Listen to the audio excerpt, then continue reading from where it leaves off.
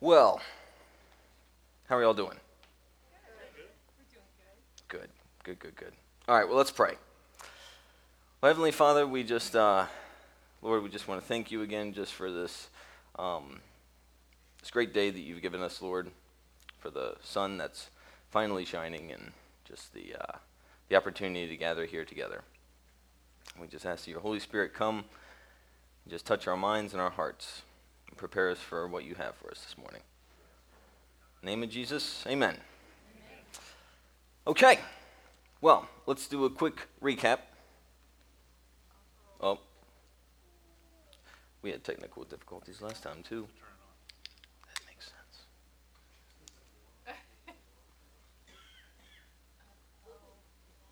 Jeff, what have you done? You're the last one to use it. I know. I did break it. All right, I may need someone. Oh, there she goes. Okay. We're off to a wonderful start.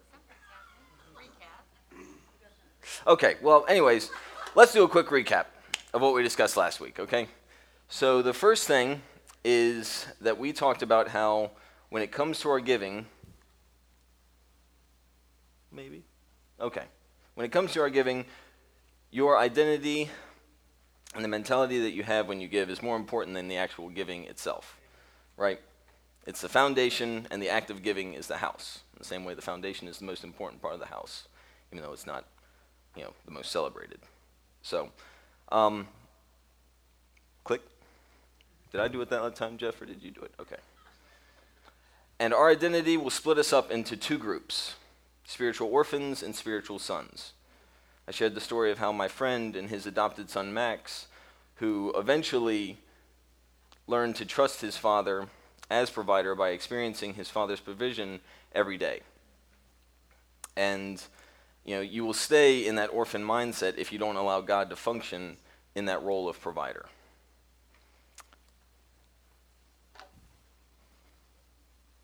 Okay, hold on. I think I'm doing it now. All right, here we go. Here we go, George. There we go. I got it. All right, and near the end, we talked about how living as a spiritual orphan can be damaging in your relationship with God because you are still living under the old way of life, living under God's law and not under his grace. All right, people in the Old Testament lived under his law. We live under his grace, but we still kind of revert back to that mindset of wanting to be governed by laws and not grace because, it's easier to just obey. And finally, we looked at the Van Tol family, and whose lives were completely changed after they moved from that orphan spirit into that spirit of sonship. So let me clarify something that I wish I would have done last week. So the Van Tol family is an extreme case of what God can call us to when we surrender our lives over to his will. I don't want you all to think that I showed that video to say we all need to sell every single thing that we have and move to China to start an orphanage in order to get out of this orphan mentality, right? But what I did want you all to get away was that God does want us to surrender our lives over to him and trust that whatever life he calls us to, he'll provide for us, right? But it's taking that first step in that trust. You don't need a provider if you are self-sufficient. And even though their story was a fantastic and a very cool testimony of God's power and his provision, I don't want you to think that you necessarily need to go to that extreme in order to live out this style of, giving that we talk about, because, it's just not very practical. So, make sense? Okay. So today we're going to look at the actual act of giving. And giving is a simple concept. But just because something is simple, it doesn't mean that it is easy. And anything that isn't easy should be taught and modeled if we want it to be executed correctly. If we want to train someone up to live a generous kingdom-giving lifestyle, then we should be willing to take the time to first model it ourselves and second teach it to others. Did you know that giving is a spiritual gift? It's listed in the list of spiritual gifts. And we believe that God has given out spiritual gifts to be exercised to further his kingdom and bless his people. So we teach on how to do them. So for the gift of healing, we at the Vineyard have the 5-step prayer model, where we interview, we talk, and we pray. This is just the Vineyard's way of teaching how to pray for healing. It's not necessarily, the only way, but it's just how we've decided to teach on it. This pamphlet right here says Guidelines to Prophetic Ministry. The gift of prophecy is something else that needs to be taught and modeled, and this is available to anyone in the church. It has, guidelines, and, if you feel you have the gift of prophecy or you want to exercise it, well, you need guidelines for that. And this is available for anyone in the church. But what about giving? Randy Alcorn states in his book, The Treasure Principle, he says, we regularly see the gift of teaching and know what it looks like. We hear testimonies about miraculous healings, restored marriages, and nearly everything else but giving. So if we aren't modeling giving, then where will we learn it from? At the very least, our children will learn it from and ourselves will learn it from a selfish and self-serving culture, which promotes becoming the self-sufficient person that most people strive for, while condemning a dependency on God, because the risk that is associated with that kind of a life is preached as foolishness and being irresponsible in our culture. So we will dumb down verses in the Bible that tell us not only to give our shirt to anyone who asks of it, but to give our jacket also. Or the verse that tells us if a person we don't necessarily like asks us to do something for them, we are to not only do it, but go the extra mile in doing it. We read these verses and think that they are impractical in today's culture. We water them down in response. We water them down and in response water down our giving and improperly model the liberally giving lifestyle that God intends for his children. So as we talk about giving in terms of your money and your time and energy, I want you all just to think about those 3 key factors when I mention giving. I said this last week. I don't want you to necessarily think that this is about your money, but it's also about your time and your energy as well. So let's look at the first set of scriptures in today. It's Matthew chapter 6, verses 1 through 4. Here we go. And this is from the NASB. It says, beware of practicing your righteousness before men, to be noticed by them. Otherwise you will have no reward with your Father who is in heaven.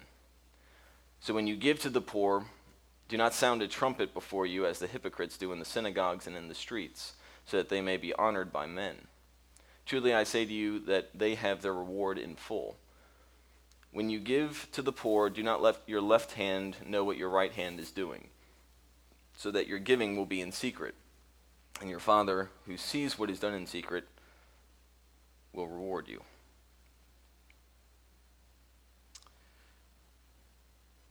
So right off the bat, Jesus addresses this whole idea that I spoke about last week about your motives. He says, do not do your righteous acts in order to be seen by men. He says, if you do that, then you will receive the reward that you were looking for, approval from men. But you do not need to receive anything from God, because what you were seeking was that approval.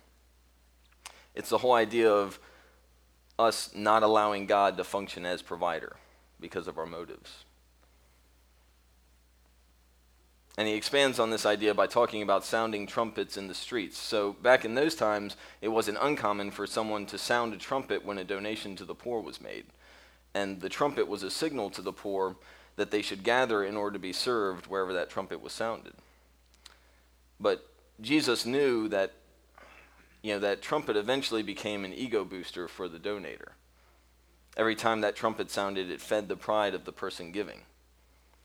So last Sunday, Michelle and I went out to lunch after church, and when I got to the register where we were to pay, the cashier was like, do you want to donate $1 to the children's hospital? And I was like, okay, sure. So I take out $1 and I put it in the jar, but when I did that, the lady rang a bell, and all the employees cheered, and they all thanked me, and I was like, ooh.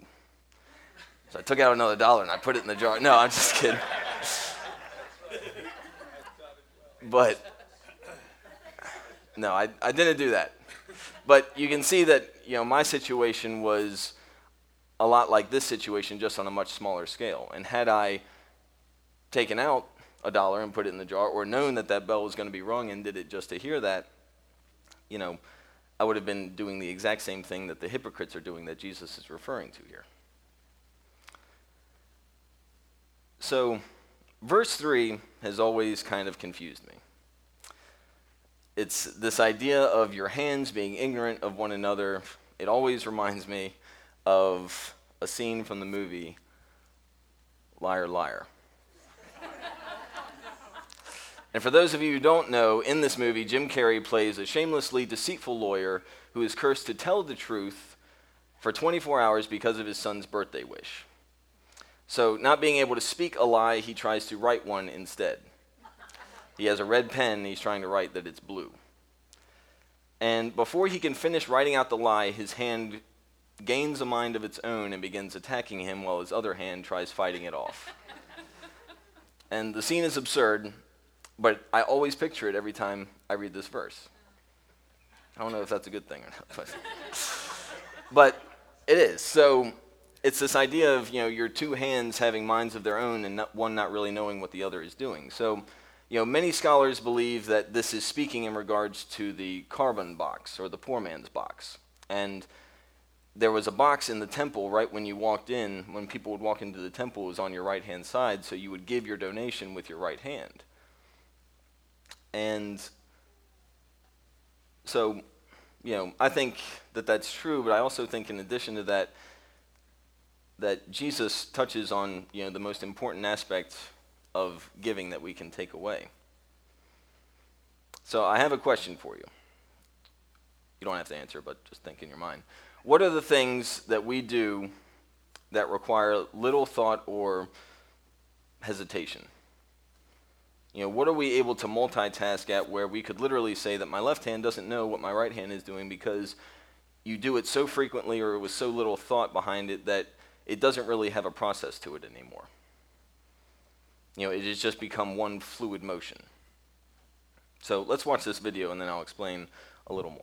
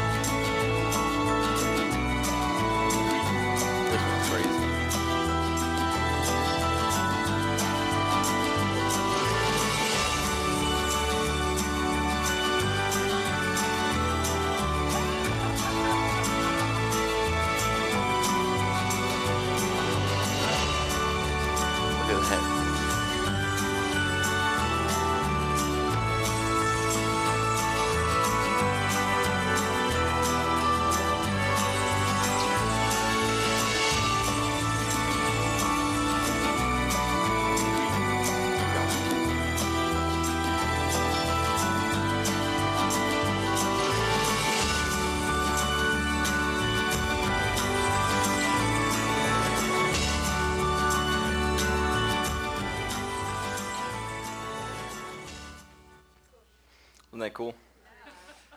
So these people go into work doing the same tasks and the same motions day in and day out. When they first started, their tasks had a process to them. So like most of the ones I think of when I think of that is like the food ones, like the chefs. It's like the guy who cut the lemons. It was, all right, take the lemon in my hand, I'll set it on the table, I'll cut it in half, and then I'll place the lemon in the box. But that process dissolved into what we saw in that video. He's throwing them up in the air. It's just one fluid motion. And it's the simple tasks that become muscle memory. It's the simple things that eventually just become habitual and require no thought or pause. These people took their everyday tasks and perfected them into one motion. Not having to stop and think about what each hand was supposed to do in the process, they just did it without thinking. Their left hand didn't know what their other hand was doing because the action was so constant that there was no time to really process what each hand was doing. If we took that idea and applied it to giving in our life, then how would that affect our lives? If we made giving that habitual and practiced it as often as these people did in their video with their simple everyday tasks, then what would that look like? It would mean that giving would just be a part of who we are. It would be our lifestyle. It would be second nature, and we wouldn't have to stop and think about doing it. And I think this is part of what Jesus is trying to say here. James Smith, in his book, The Good and Beautiful Life, talks about this passage, saying this image suggests that we should do this good deed with such unawareness that our left hand doesn't know what our right hand just did. If someone were to ask us later, hey, did you give money to the poor a moment ago? You would answer, did I? I can't remember, and actually mean it. Now, while I don't think we can literally just forget instances of our giving like that, I think we can get to a point of not making giving of ourselves a big deal. There won't be a need to hear that trumpet sound in the street to be seen by men. Men will see some of it, of course, but not because we want to make an intentional effort for them to, just because we do it so often that it's bound to happen. There's going to be some overlap. And we have become a giving people. We are people who model ourselves after our Savior, who not only laid down his life literally for us, but metaphorically in this sense as well. In the beginning, I mentioned a list of the spiritual gifts. Well, that list is found in chapter 12 of the book of Romans. And with each gift, well, not every single one, but with most of the gifts, it gives one word to describe how we should execute that gift. How we should appropriately exercise it. And do you know what the word is that's used to describe the gift of giving? It says, with simplicity. The simple things. If you are going to give, just simply give. Don't make a big deal out of it. Don't have giving be a big ceremony, but have it be a part of your nature as Christ had it be a part of his. And the same word that is translated is as simplicity is with liberality. Give it simply give and give liberally. Jesus had this simplistic mentality when it came to how he gave. He gave much and he gave often. But he also had one of the hardest and most draining lives you will ever read about. Kingdom giving is hard. And Jesus modeled it in its most extreme form.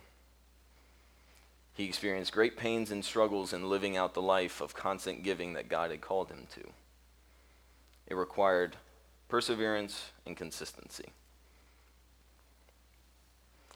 One of the most successful ministries in this church is the Kids for Christ group that meets on Friday nights. I have not been a part of any other ministry in this church that has been as consistent as this one, and in the same way, I've never been a part of any ministry in this church that has been as fruitful as this one. And these two characteristics correlate with each other in this instance. I understand that ministries have their seasons, but we have always had young kids in this church, and therefore we have always had a need for this program. And that's a huge testament to Andre, Cindy, and Britt as the leaders of KFC. Being associated in small part with this ministry, I see not only their consistency, but I see their perseverance in running this ministry as well. It is the same perseverance that Christ modeled when he sought seclusion from people just to get some rest, but the crowd sought him out, and in his compassion, he ministered to them anyways. The amount of time, energy, and money that they give into the Kids for Christ is to be commended. And I'm not commending them in a way to guilt anyone, but to spur us on, to give in whatever capacity that God has called us to. Because giving is relative to each person, and not everyone gives in the same capacity as someone else. Now, this church has many other ministries, and those three are not the only ones who give of themselves in this church, not by a long shot. So do not think that I'm saying that any one person or any one ministry is better than another one. We are all a part of one body and have many parts. But it is just because of my involvement with them and their ministry that I chose to highlight them in this way, because I can confidently say that they give of themselves consistently and know it to be true. Paul uses this same method in his second letter to the Corinthians. And this specific text is 2 Corinthians 8, 1 through 8, and Paul is writing to the church in Corinth. So he says, "Now I want you to know, dear brothers and sisters, that God in his kindness has done through the churches, of what God in his kindness has done through the churches in Macedonia. They are being tested by many troubles, and they are very poor, but they are also filled with abundant joy, which is overflowed in rich generosity. For I can testify that they gave not only what they could afford, but far more, and they did it of their own free will. They begged us again and again for the privilege of sharing in the gift for the believers in Jerusalem. They even did more than we had hoped for their first action was to give themselves to the Lord and to us just as God wanted them to. So we have urged Titus, to encourage your giving in the first place, to return to you and encourage you to finish this ministry of giving. Since you excel in so many ways in your faith and in your gifted speakers and in your knowledge, your enthusiasm, and your love from us, I want you to excel also in this gracious act of giving. I'm not commanding you to do this, but I am testing how genuine your love is by comparing it with the eagerness of the other churches."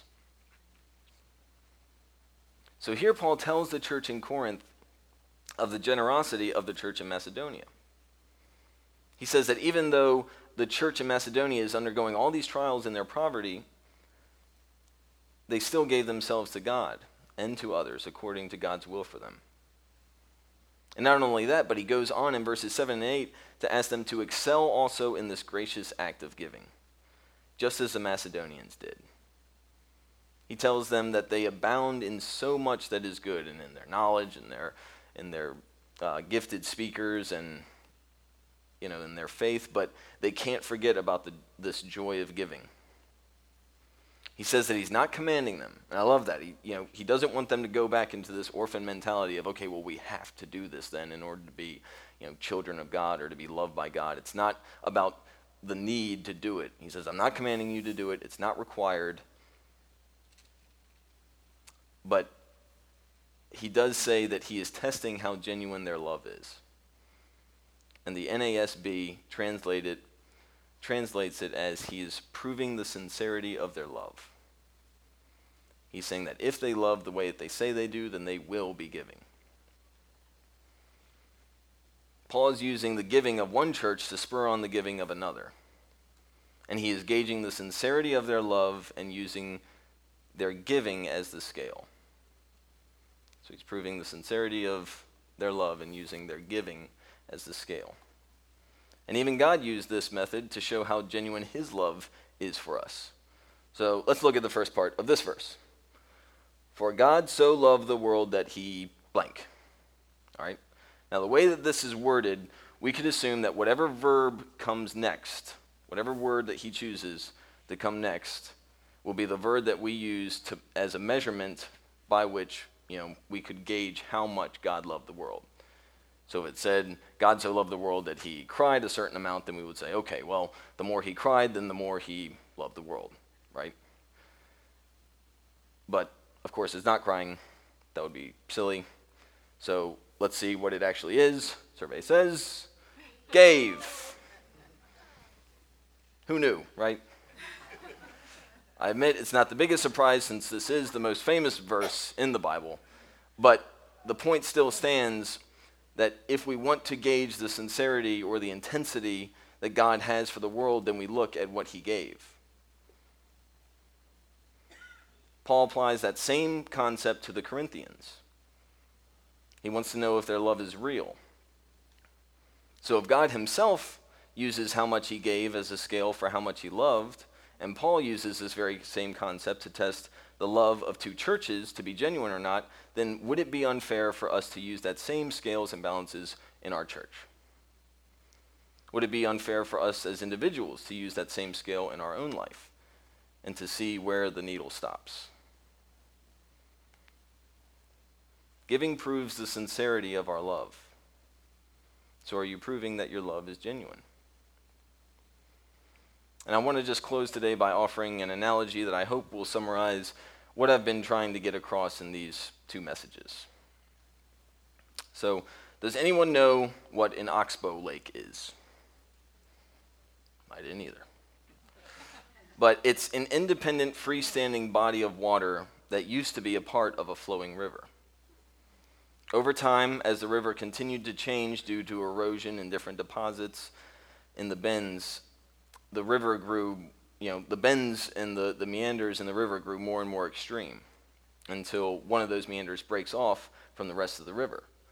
So this diagram kind of shows what happens. So, it's got this huge bend but over time the erosion on these sides will kind of cause it to do more of that U shape and bring the two ends of the river, closer together.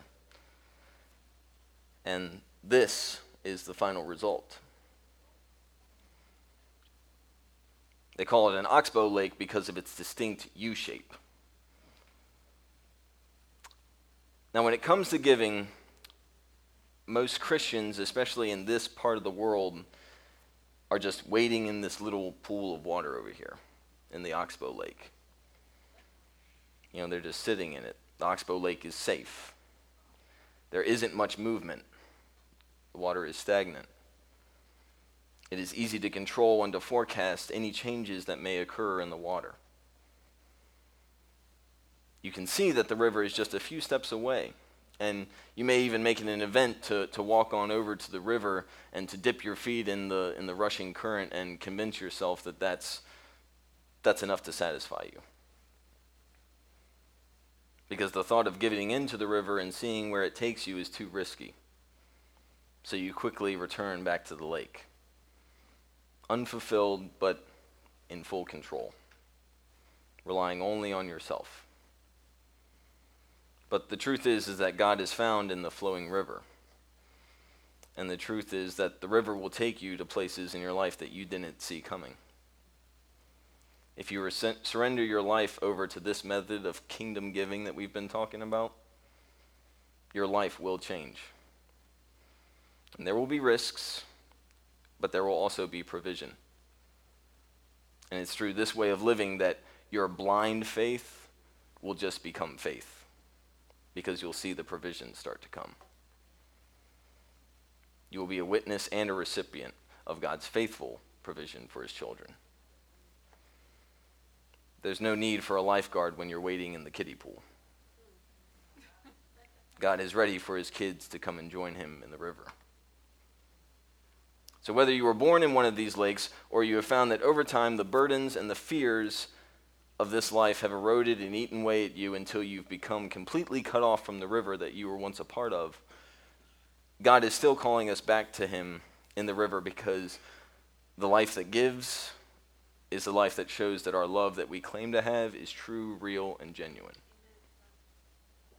Let's not water down our giving and change our beliefs to match our selfish actions, but let's change our actions to match what we believe, if we believe that everything we've been talking about these past 2 weeks is true. Amen? Okay. Can the worship team come back up, please? So it would seem appropriate that after 2 messages on giving, that we provide you with an opportunity to give, right? Now, don't pull out your wallets or your purses, because you're not going to be giving your money. I'm asking you to volunteer something that is much more precious, your time. And I have to share this quote I read. This is from the creator of Seinfeld, Larry David, but he said, "I'd rather have thieves than neighbors. Thieves don't impose, they just want your things, but neighbors want your time." And I think there's a lot of truth in that, because time is our most valuable and treasured resource. I think too often we opt to donate money to a cause instead of our time, so that we can really hold on to the main thing we want to control. Well, you don't have an opportunity in this event.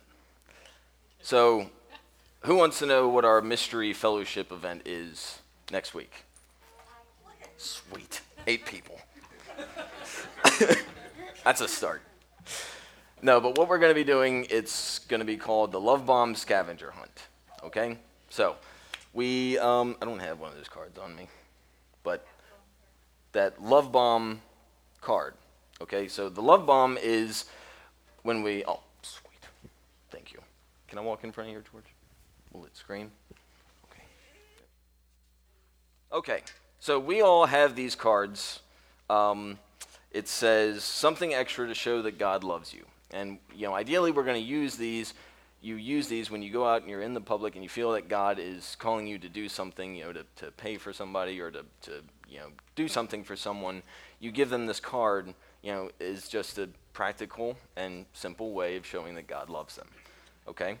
So we call it love bombing someone, where you just kind of jump in, bring the kingdom of God there in some way, and then, go on with your day. It's just part of your lifestyle, right? So we are going to be doing a love bomb scavenger hunt. Now, who knows who's been a part of a scavenger hunt? I know I have. Sometimes it's great, sometimes it's like, oh my gosh. But this one's going to be great. So we are going to go out, and this is going to be a combo of the two things. We're going to go out, and the church is going to provide all the funds for this. All right? We're going to divide into teams, and we are going to go out and do a scavenger hunt of a list of different things that we can do as a community and as your team. Go out and love bomb the town of Ashland, okay? Whether that be people in, who are working, people who aren't, or whatever. There's a list of different things. I had my wife come up with the list and she kind of had the idea. So, I would have been terrible at coming up with that list. So, we're not allowing you to provide money initially for this. The church wants to provide it because what we want you to do is volunteer your time. We want participation. So next Sunday we're going to have an abbreviated service, and we are going to, there's going to be details sent out this week on it, but we're going to have an abbreviated service, and then we're going to go out and do the event, and then come back for I think there's going to be a luncheon thing planned, and we're going to be able to share testimonies and just, enjoy our time of giving, because so many times giving can just be, you got to kind of persevere through it. Then it becomes more of a pain than a joy of giving, right? But details on this will follow. But this is just our way of hoping. I'm hoping this will just be a way to kind of spur this or jumpstart this lifestyle of kingdom giving. If y'all have just, some of you have just never, been a part of that rushing river of being able to just every day get up and go and do that, or, maybe you were, but you kind of, erosion and stuff started happening and you want to get back into it, well, this can be the start of that. So let's pray. Well, Heavenly Father, Lord, we just want to just thank you, Lord, for your gift of giving that you've given to us. And Lord, we know that this just wouldn't be possible for us to do if we just don't know you as our Father and as our provider. And you want so much more for your kids than just the random event of feeling generous, Lord. But you want this to be a part of who we are. And you modeled that through your Son. So thank you, Lord, for him.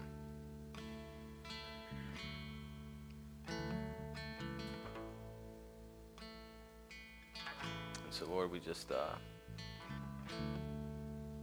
pray that over these next weeks and in this Love Bomb scavenger hunt, Lord, that you just prepare the town and prepare the hearts of the people that we'll minister to, Lord, and let this be one way of showing that